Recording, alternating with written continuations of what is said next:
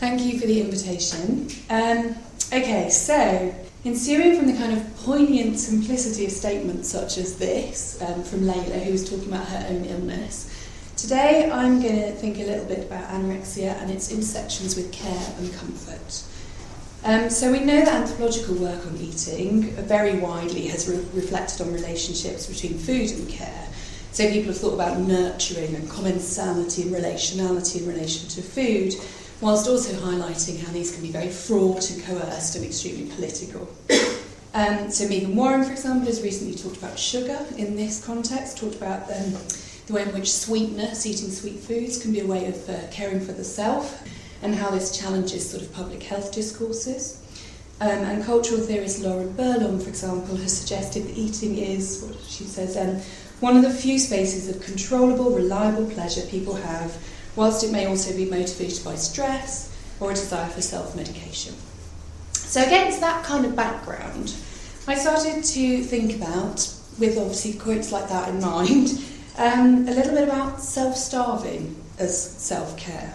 And it sounds controversial, it sounds counterintuitive, and it sounds rather unpleasant, I get all that. But it comes up again and again and again in our narratives. So I'm going to be asking today, why and how does not eating mobilise or engender care? And this is part of, as Corinne said, a wider collaboration with Emma Jane Abbott's around eating and caring and the intersections, very political intersections of those. And it also relates to my work on caregiving as a kind of the forms of caregiving in mental health. But I suppose more specifically, it's part of my ongoing work on anorexia that began with my PhD and has continued. And mainly in that, I've thought about pro-anorexia, so that kind of desire to hold on to the illness that people talk about, the participants talk about.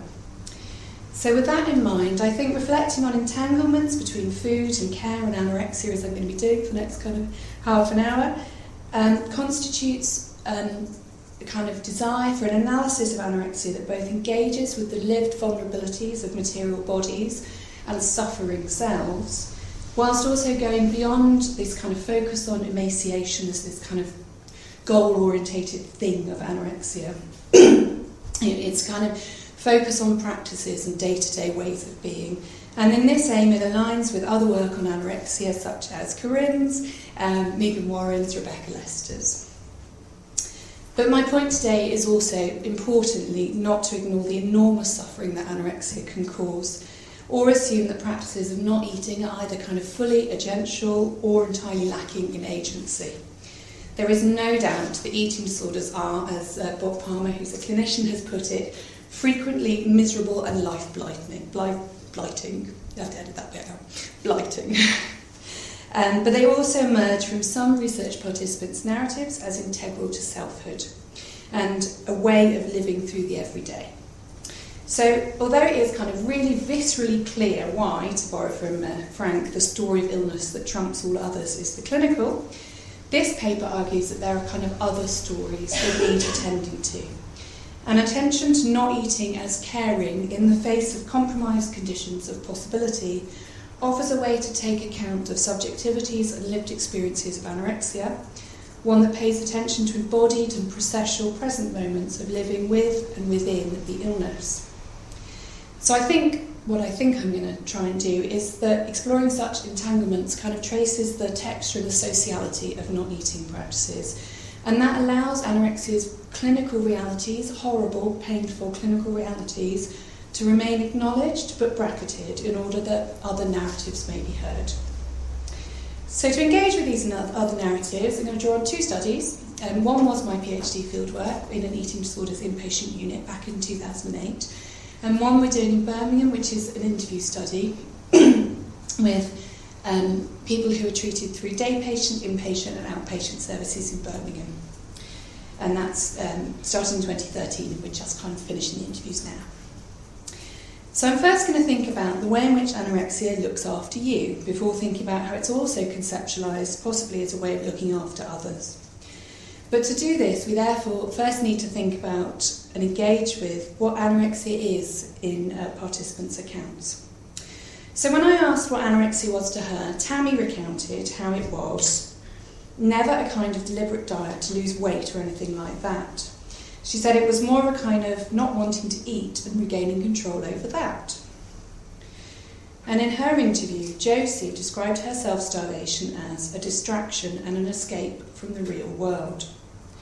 She said it was something to focus on that didn't hurt, and she said I could control it when I couldn't sort out some of the other issues. So what's begun to emerge from Josie's and Tammy's narratives is a sense of not eating as offering a way of numbing oneself in the face of other distress.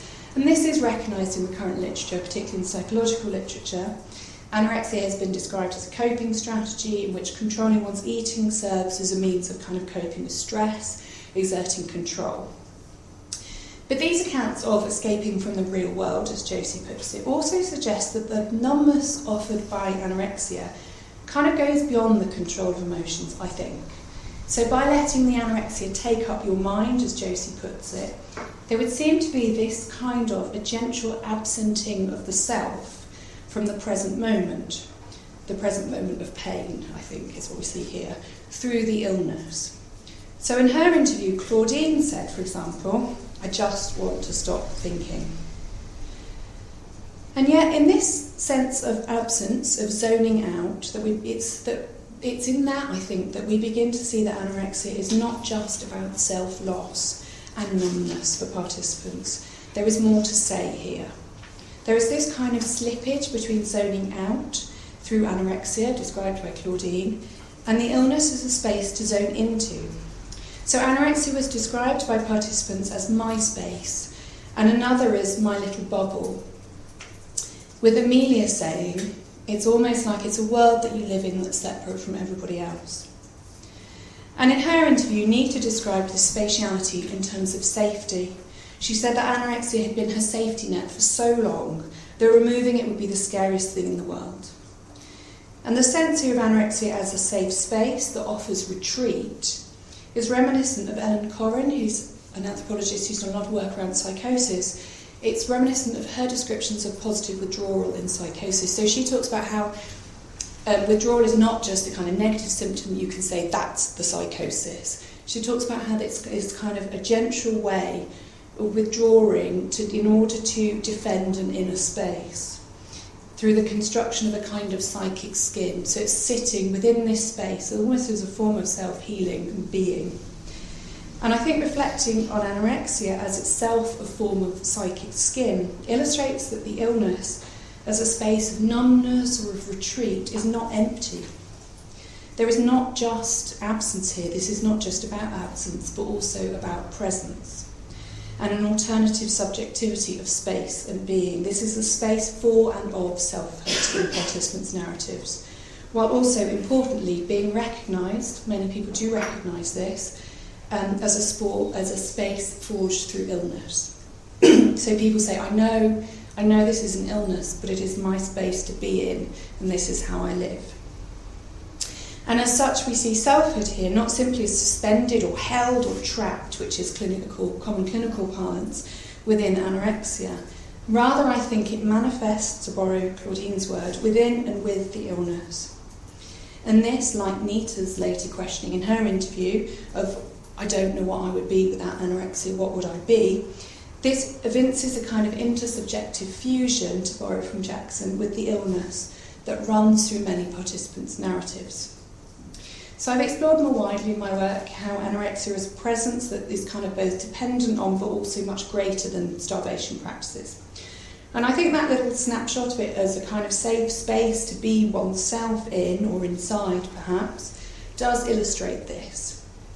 Acknowledging anorexia as a presence in this way alters the way we look at self-starvation. It shows that not eating does not simply constitute a lack in anorexia, rather it comprises continual work in order to engender relationships of absence with food through which anorexia is continually maintained day by day. But what this tells us, if we place that in the same analytical space as these narratives of safety and selfhood just noted, is that if practices of not eating maintain anorexia, they also maintain me as a sense of self, is the way people put it. They keep me safe and here. And it's this that underpins the kind of, albeit ambivalent, desire to actively maintain anorexia that runs through so many research participants' narratives. But it also importantly frames not eating as a modality of self-care through this other, perhaps, through the illness. You look after anorexia so that it continues to look after you, as Layla put it. And this elucidates how to participants the illness can be at once an illness and yet also an, albeit extremely painful, way of being, as living through anorexia emerges from narratives as a way of living through more widely. So as such, if the act of caring crafts more bearable ways of living with, or in reality, as Anne-Marie Moll has put it, then self-care through anorexia frames the illness as offering a space in which to be both self and other, absent and present as needed. As Elisa put it, it's become part of me and part of my routine. Now I think this mention of routine is interesting because it moves us beyond this sense of anorexia is looking after you by offering you this moment of sort of stillness and safety to sit within. It moves us towards thinking of it as a kind of way to do things, and the relational directionality of that is therefore different. Where the former was about kind of retreat, the latter's about coming out into the world but through the illness, so it accompanying you. So if you were talking about, for example, it holds my hand, it's there when I need it to be. So Kate described anorexia, for example, as how I do things. You do it quietly, you do it on your own. And these descriptions afford a glimpse into how, to participants, anorexia may be a way of mapping the space of the present moment. It mediates how participants encounter the worlds around them. And if we think about it like that, if caring comprises persistent tinkering in a world full of complex ambivalence and shifting tensions, as Anne-Marie Moll has also argued, anorexia offers a way of caring for the self that navigates through the world for you. Thus, not eating as self-caring processually holds onto and reproduces an illness that offers a way to withdraw from or interact with one's surrounding social world. And the safety in anorexia's dual stilling and also mediating of the spaces of the present moment is contrasted in some accounts with the uncertainty signified by the future. So as Elisa put it, big quote I know, but she said, you don't quite know what the future holds. And to her, that was very much what emphasised anorexia's safety, that I'm okay here now. Yet, as anorexia maps and mediates the present, it may also not offer any other temporality. Caring through not eating offers stillness and stasis with all the kind of real ambiguity that word stasis is kind of embedded with. Because there's obviously a huge precariousness to anorexia as a modality of self-care. It's a safe space that is potentially consuming. So Josie illustrated this in her interview by saying, I just felt like I wasn't existing. So she's now in treatment, she was looking back. And this kind of slippage from that space of selfhood to a space of effacement was also described by Lacey, who said that the process from one to the other was like rolling down a slope. But despite the distress expressed at this sense of a loss of agency to and sometimes betrayal by anorexia, people talk about it as, I thought it was my friend and it betrayed me, participants do not always wish to give up this particular modality of self-care and the way of being in the world, and the way of kind of being in the world, but also inside anorexia at the same time that it affords. Rather, their narratives often evince an accommodation to the ways in which caring may be a deeply painful activity. And this was clear in Hadia's interview. So when she recounted how she would sometimes just sit, and as she put it, be alone with anorexia. So they just sit there and we're just there together, both of us. But she described feeling safe and okay in this space. But then she said sometimes she would feel that her anorexia would become sort of too strong, and then actually it would start filling up that space and it would push her out, and she started feeling that it was therefore engulfing her. But in order to kind of care for herself within this kind of entrapment and engulfment, Hadia didn't want to get rid of her anorexia. Instead, she talked about how she wanted to work harder at not eating to processually reproduce the space of her illness and kind of align herself with it. So she wanted to get back a particular safe anorexia, is the way she talked of it. And it was arguably therefore her experience of anorexia's narrowing of possibility that led Hadia to continually reinvent this as her space.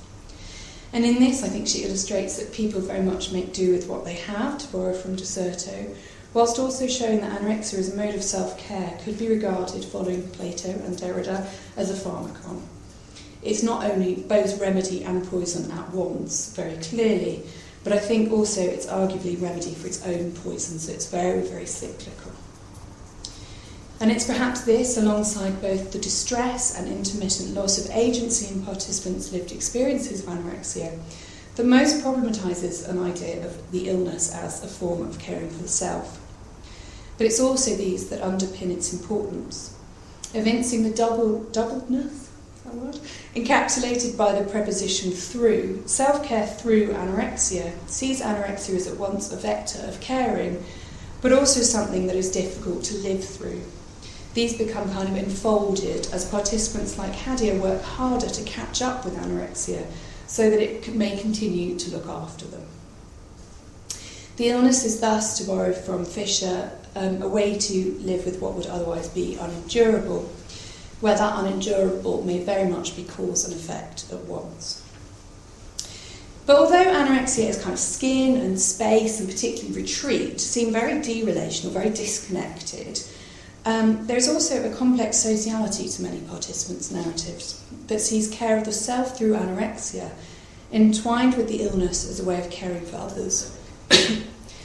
And returning to Ellen Corrin's metaphor of psychic skin, illuminates this sense of connection as well as disconnection.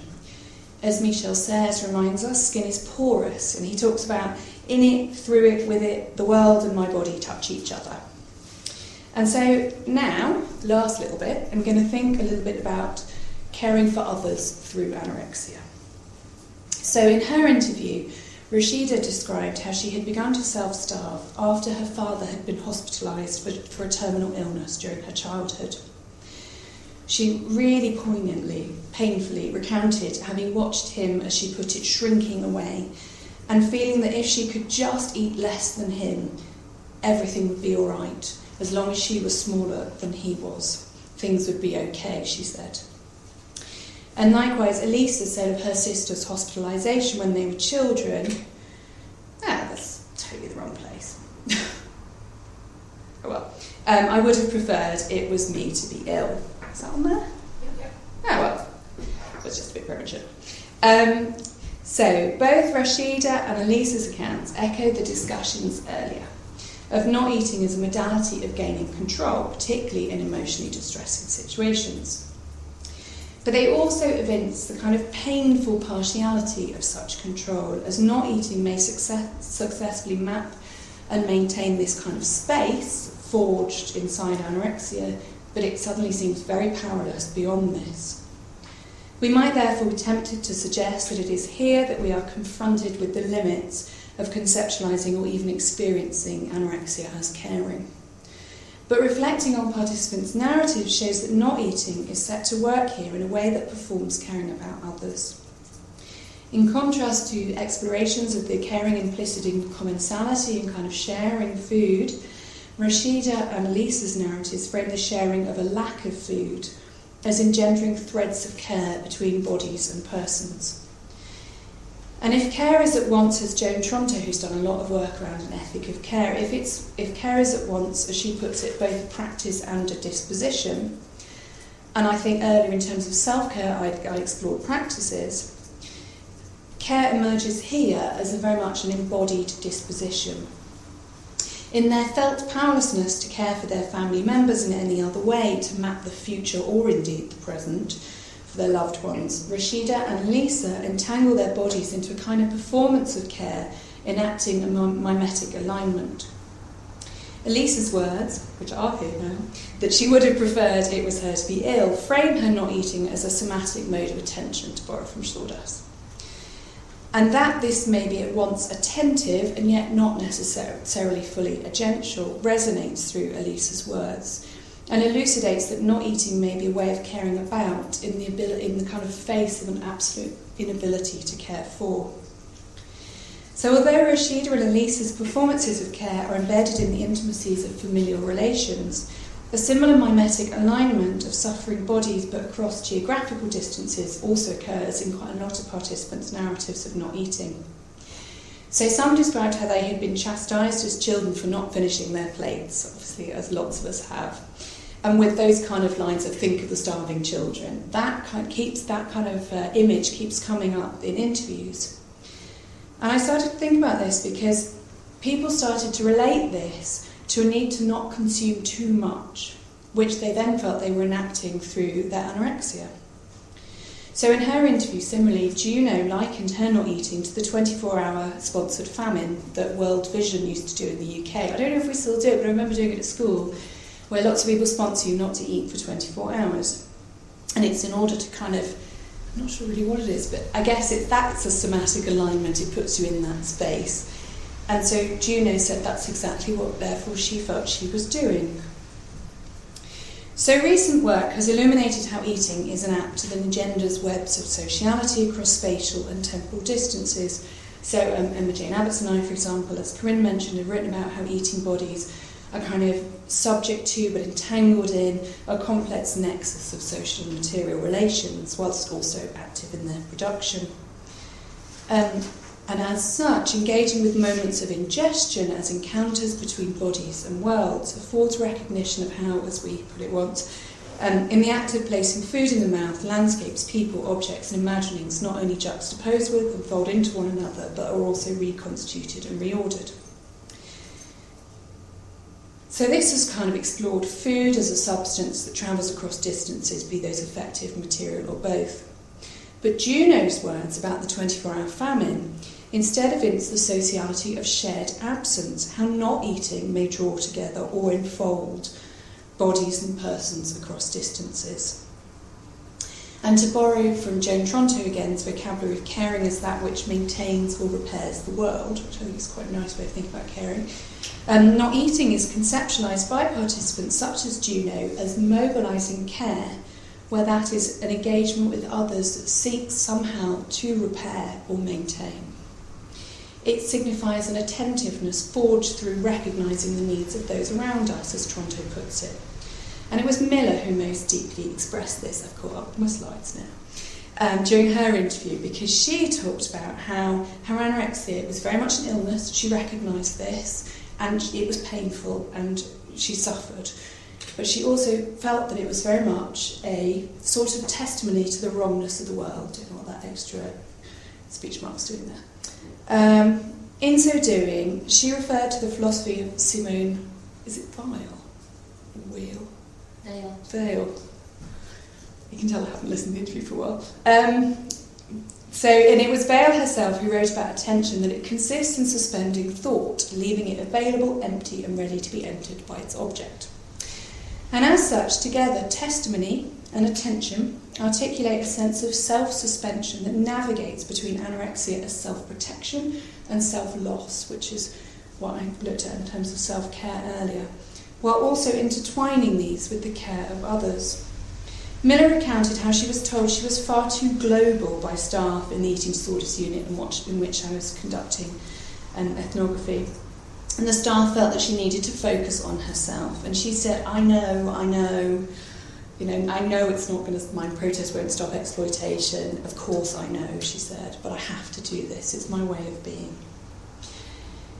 And it is perhaps as anorexia compromises conditions of possibility in the mingled kind of protection and engulfment that I talked about in relation to self-care, that caring for others offers a way of being oneself through the alternative becoming of mimesis. And as such, linking one's self-starvation to other suffering bodies across geographical distances also reinforces a particular modality of self-production. It allows anorexia to be reinforced by the body of this kind of imagined other. The illness thereby becomes at once a rather problematic, perhaps, it becomes legitimised and moralised. And scholars have previously explored anorexia in relation to cultural discourses and morality. arguing that anorexics are misguided moralists, for example, as O'Connor and Van Estrik put it in 2008. And Simona Giordano, who's a philosopher who's done a lot of work around anorexia and treatment, she likewise suggested that eating disorders are the symptoms of ordinary morality which are just being taken seriously or more seriously than usual. Yet with a few exceptions, such discussions have tended to focus on the kind of wider cultural valuing of purity and lightness in a Euro-American context, the way in which anorexia kind of does that. But this is not quite what we're seeing in these narratives, I don't think. Here, instead, it's food itself and food's lack itself, rather than the secondary effect of this on bodies, that emerges as a moral choice, to borrow from Coveney. As self-starvation maps nascent forms of what we might term careful sociality, it becomes an attempt to meet the other morally. And this intersects with wider enactments of ethically concerned consumption, whilst also framing not eating as a moral achievement, so it's situating itself in a very specific space. But participants drawing on a moral framework in this way is also performative. It serves not only to mime and mediate others, but it also produces them, mapping other bodies and other hungers over those of participants. And as such, the not eating of self-starving as a somatic modality of attending to the suffering of others enacts a kind of complex interplay of visibility and invisibility. And I think we saw this in Rashida's desire to be smaller than her ill father earlier, as her not eating kind of sought to nourish him by effacing her. And moreover, in this wider discussion of care in a global context, caring through not eating forges links between bodies based on suffering, and yet it seems only to recognise or perhaps to feel the suffering of the other's body and not one's own. So the other's body gains this kind of hyper-visibility, while that of participants is maintained as peripheral, somehow lost to these narratives. And the doubledness and dualism in this is elucidated by turning to one participant, Michelle's slippers. So Michelle Serres wrote once, "What can I say, I ask, about a slipper?" Well, in the eating disorders unit, a lot was said about Michelle's slippers on a day-to-day basis. They were very old, they were very worn, they had been stripy, but they weren't anymore, and her toes were coming through the ends. And the staff kept trying to convince Michelle to buy a new pair of slippers. They kept sort of drawing her attention to their visual appearance, saying that they were uncared for, and therefore they were just kind of metonymic of the fact that she didn't care for herself, she didn't care for her body. So for staff, these slippers became this kind of symbol. They were indicative of this wider lack of self-care on Michelle's part. So they said, her slippers were just a symptom of her anorexia, essentially.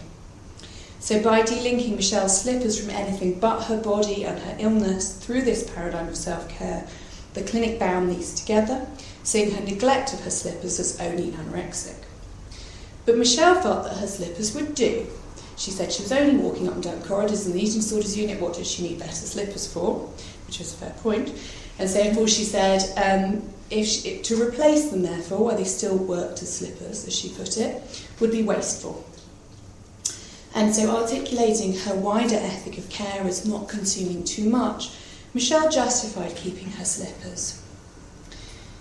So to conceptualise Michelle's footwear only as symbolic of a lack of self-care enacted through not eating, as the clinic did, would privilege the visual narrative of her slippers and her body over her voice, basically. And this, perhaps, on the part of the conceptualiser, would be careless rather than careful. Yet the staff's discussions of Michelle's slippers have also highlighted a tension between embodiment and disembodiment that has resonated throughout this discussion of anorexia as a modality of caring for others and indeed oneself. On the one hand, it is clear that anorexia is about far more than a quest for corporeal emaciation. Complex, relational, intimate practices of caring have shown the illness to be embodied and yet not so much about the body as a visual entity. As a profoundly somatic mode of attention to others that forges effective links through bodies and their suffering, anorexia is also paradoxically emerged as something that effaces the body and enacts dualism. The body is lost from these narratives. So as not eating as self-care and care of others is contrasted to a more clinical vision of not eating as lack of self-care, we see how competing paradigms of care not only frame bodily materialities in diverging ways, but also interfere with these. So in her interview, Eva described the effects of starvation and what this had done to her body. She recounted bones so sharp that when she turned over in bed, she felt them scratching against her skin from within. And she described how her hair had fallen out and her skin dried to flakes. She said that before entering treatment, she had been so frightened that she was going blind because her vision had become blurred and she couldn't see in front of her. And here, the kind of real painful vulnerability of Eva's suffering body does seem to disrupt the caring for self or others performed by anorexia. Indeed, Joan Tronto has argued that in order to recognise the needs of others, one must first be attentive to one's own needs for care. Here then, as in Michelle Slipper's perhaps, caring for others and self would seem to be difficult to align. But Eva said of this simply, well, the anorexia's got nothing to do with my body. And in this kind of simultaneous foregrounding of bodily suffering, and yet repudiating of the body as important to anorexia, Eva's felt corporeal materiality is reframed as outside that relationship between self and anorexia. This disallows her embodied suffering to disrupt her ways of caring and her ways of being herself. So echoing Haddie's reconfigurations in relation to a felt loss of agency to anorexia earlier, where she felt it to become too strong, here self-care and the care of others through anorexia are placed beyond the painful perimeters of the body. And this delinking of body and self, importantly, also demonstrates how diverging ways of caring about, for, through and within anorexia all kind of converge. And this is because it allows Eva to engage in clinical treatment, seeking care for her bodily suffering whilst also holding on to her anorexia and its ways of caring for herself and others. She described in her interview feeling really grateful that the clinic had enforced her eating and thereby taken away her physical pain, but not her anorexia, she said. And we see thus how within the kind of intimacies of bodily depths, diverging paradigms of care coexist, and the caring perhaps always entails a negotiation of coexisting as well as competing goods, as Anne-Marie Moll has put it. Eva allows herself to be cared for in a way that she feels to maintain her anorexia and her selfhood. And that this permits the illness to continue mapping the space of the present in ways that care for Eva warrants recognition, I think, as we listen to her narrative. But at the same time, it perhaps does also suggest that anorexia's careful sociality may most of all often be with itself. So by tracing along some of the sharper edges of not eating and caring, I've sought today to kind of forge understandings, have a little think about how care, food and anorexia are all lived and felt, how they're all resisted and configured in ways that disrupt but very much also matter the intimacies of individual bodies, selves and everyday lives.